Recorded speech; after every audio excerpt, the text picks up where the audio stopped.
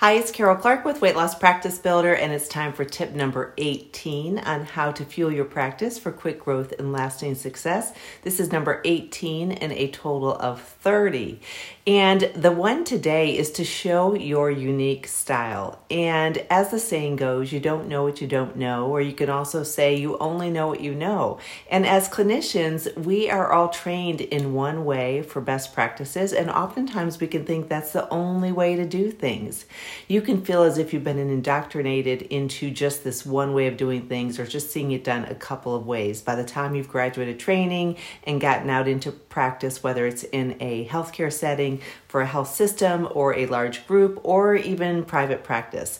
If you're in private practice, you probably realize this is so valid and so empowering. You may have only seen it, like I say, offered one or two ways, yet you know there's a better way, your way. And so you want to not be afraid to stand out and show your unique views, your unique personality, and your take on the things that are going on in the weight loss field today. So people are attracted to different.